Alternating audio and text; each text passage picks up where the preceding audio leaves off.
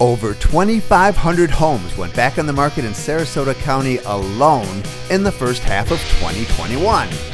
As Gomer Pyle used to say, surprise, surprise! Real estate agent man. How is this happening in such a strong seller's market? Why is this important? What other questions should you be asking? And now your host of today's program, Steve Martin Smith. This conversation is one that should be considered as equally important to sellers as it is to buyers. It really affects everybody.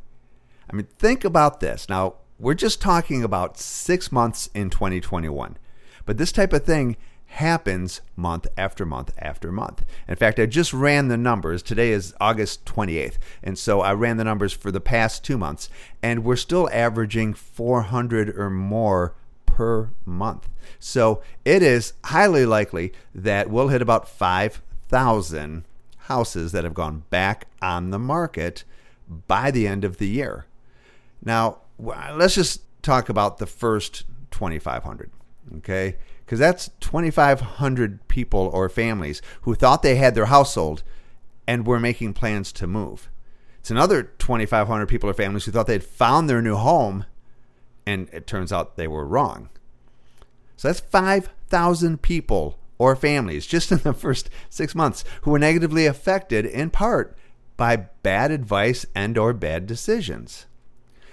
Now, when you see a problem and you don't want it to happen to you, there are things that are just common sense to try and do. Well, the first thing is try and understand what's going on. What are some of the main causes for this? And see if there's a way that you can avoid it. And also, I guess I should say that I've been tracking this trend since 2015, and year after year, it seems that about 25 to 30% of the number of sold properties actually go back on the market. So for every 100 home sales that closed in the first half of this year in Sarasota County, there were 27 pending sales that went back on the market. Now picture yourself being the homeowner that got their house under contract and believes that they are going to be moving out in 30 to 45 days. And so they're making plans to do all that. And there's a lot involved that has to happen in a short period of time once your house is under contract.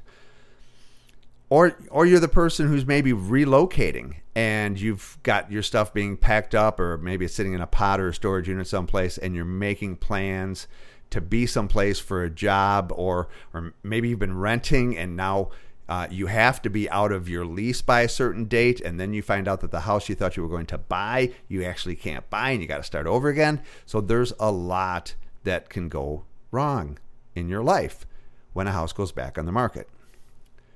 So here's some good news for buyers.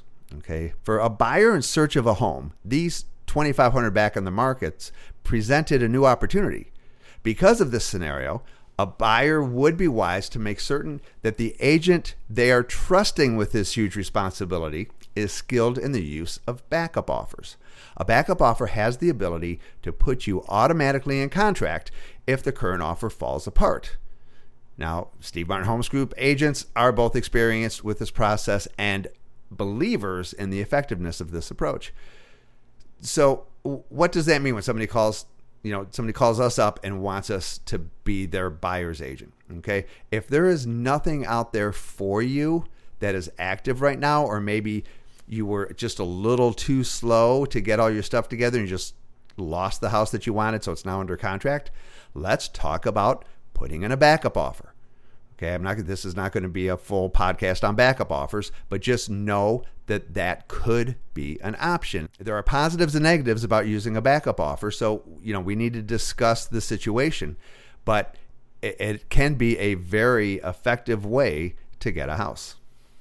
I believe the only one that really benefits from a house going back on the market would be that buyer who is still looking for a house, because now they have another chance at it. It's really bad news for everybody else. For buyers and sellers of a failed contract, the whole situation is usually very upsetting.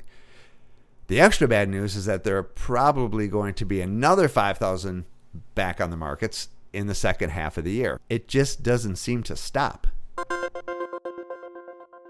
Now it's time for you, potential seller of a home, to use your critical thinking skills. What can you do differently than 5,000 people in Sarasota County this year? In order to have a shot at that, you would need to start considering how others handled their real estate transactions. Most home sellers do zero research before choosing a listing agent. Many go off of the recommendations of a friend. Others will choose a friend or acquaintance for fear of hurting their feelings. Some will choose the agency who charges the least commission. All are very poor reasons to choose a realtor. Also, many do not want to take the advice of the realtors that they do choose. Consider their failures as a wake-up call before you list your home for sale. Do some research. Learn to ask some questions. If you're not in my area and you want me to help you find a good agent someplace, I can do that.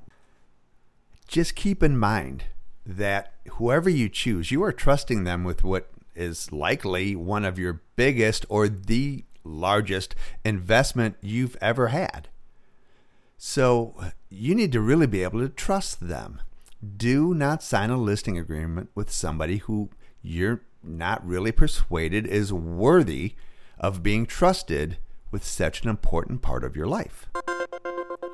Now, what can a buyer do differently? Many buyers shop on sites like Zillow or Realtor.com. They contact whatever agent pays to have their photos on the side of another agent's listing, and that's who they end up using. Now, what do I mean by that? So when I, as a realtor, get a listing and I put in the MLS, the other sites like Zillow and Realtor and any other third-party sites out there make their best attempt at trying to get all of that information and keep it up to date.